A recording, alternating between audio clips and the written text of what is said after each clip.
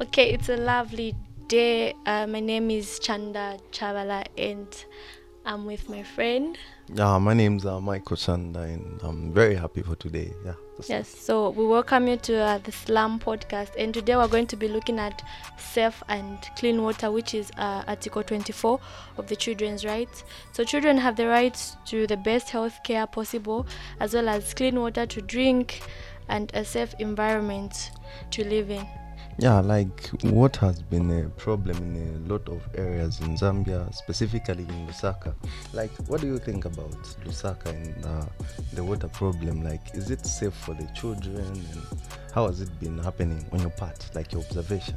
Okay, so we don't have clean and safe water here in Lusaka, so making it for the difficult for the children to go to school. So you'd find that the time they're supposed to go to school, someone might have consumed contaminated water, then they get sick and then able to attend class. So others are forced to go far away to go and look for clean water, which is not good for children at that age to move from wherever their home is and go to a very far place to go and look for clean and safe water. Yeah, like children have the right to the best healthy care possible, clean water to drink, healthy food, and just a healthy environment for the children to live in.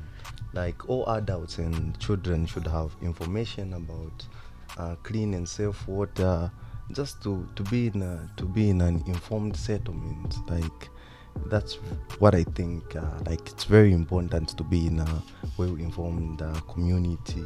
That way, you reduce diseases and other problems which you may bring in your family. So, what do you think should be the intervention, either by well wishers, the government, stakeholders, or whatsoever?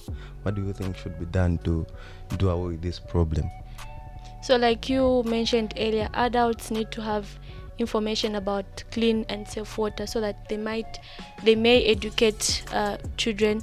So you'd find that sometimes when it rains, there's always these puddles of water, and then children are playing in it, others are drinking. So as adults as well as stakeholders, it's important for us to actually tell those children that this water is not safe for you. You can't play in it, you can't drink it. If you drink this water, you have diarrhea. If you drink this water, there's this and that waterborne diseases. So it's that route that adults as well as stakeholders need to take to have all the information possible. If you look at children, this is a very young age, so you find some of them don't really know which one is clean and which one is safe water. So for as long as it's water, they'll feel it's safe to consume and it's safe to do anything with.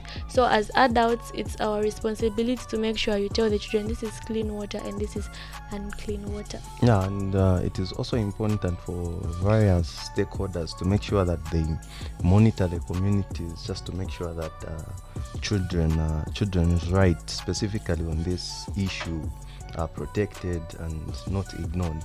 Like they have to go in the community, on the ground, not just monitoring it from afar or getting stories on social media, but using their own eyes just to monitor what is happening down there, if their rights are being respected and not ignored, just to make sure that people are well informed about this issue and just to put things in place. I think that way we can have a safe Zambia.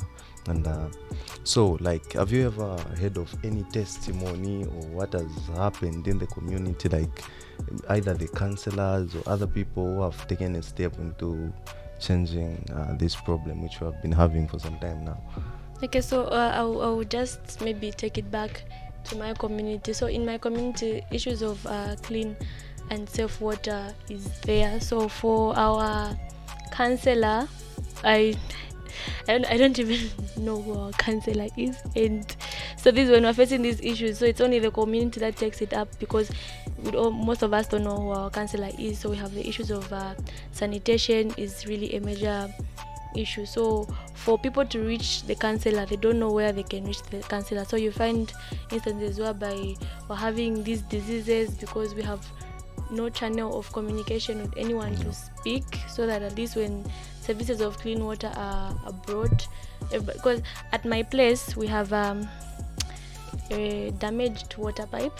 Okay. Yes, so we have a damaged water pipe. So and then it's in the ground. So when there's dirt, there's all sorts of contamination. That's why everybody is drawing water. So imagine if children go there, then they draw that water, and then they drink that water, then they get sick. Yeah. What's going to happen to the children? Their lives will be cut short, because if you look at the issues of cholera, when someone has that, the chances are few that you survive, if not something is done there and then. So if you die, which means that child's right to life is cut short.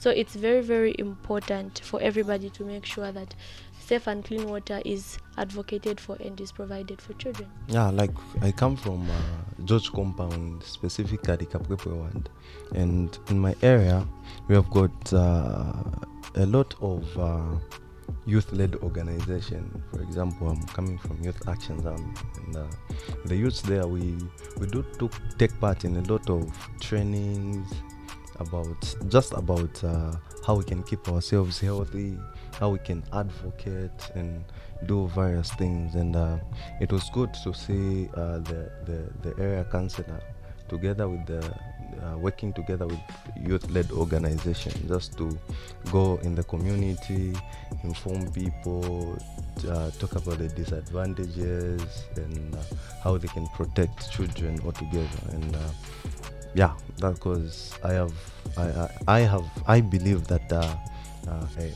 if we have safe water for the children, because the same children are the future leaders. Exactly. And if we take care of them, I'm sure we're going to have a well-informed country in future as we go ahead. Yeah.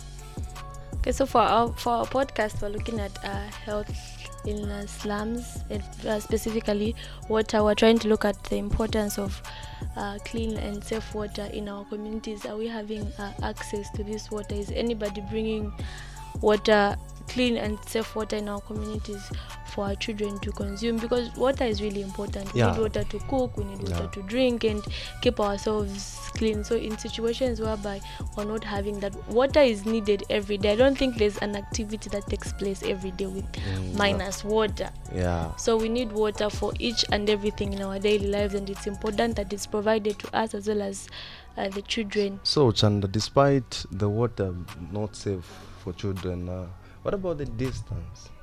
The distance is also a challenge, because I'll give an example of my home. And so my home is like near Matero Stadium, for those of you that have been to Matero.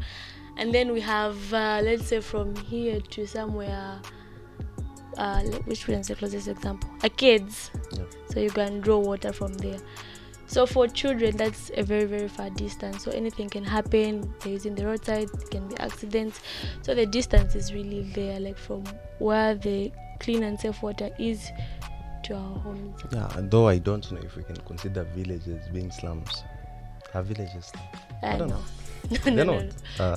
I think they are. Don't think villages are slums. Okay, but have you ever heard about distances and how safe is the water in villages? Like, have you ever heard?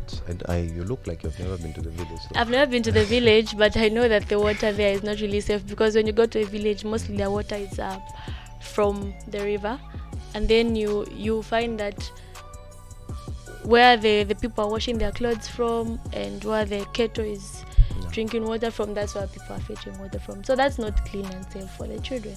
Wow. But I can't call them slums, but they just don't have clean and safe water as well. Okay, though in my observation of in the record of our country, you see that in urban communities, a lot of people get sick and affected, rather than in the village. A few people will be affected with waterborne diseases and stuff. Like, how is the connection?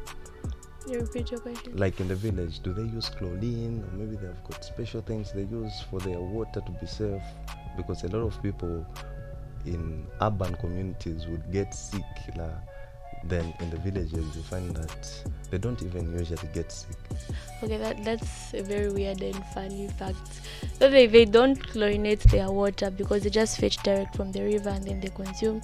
Then they don't get sick. Then here we have places whereby it's coming from the tap and then we get sick. So from wherever, from the source up to the time it's reaching us. I think that's where the contamination takes place, and then that's how you find instances where we get sick if we consume that water. So Well, it has been great discussing it. yes, so we're wrapping up our discussion, which was slum health, and we're focusing on safe and clean water for children. That's Article 24 of the Children's Rights. So it's been me, Chanda Chavala. And Michael Chanda. Bye bye. Bye.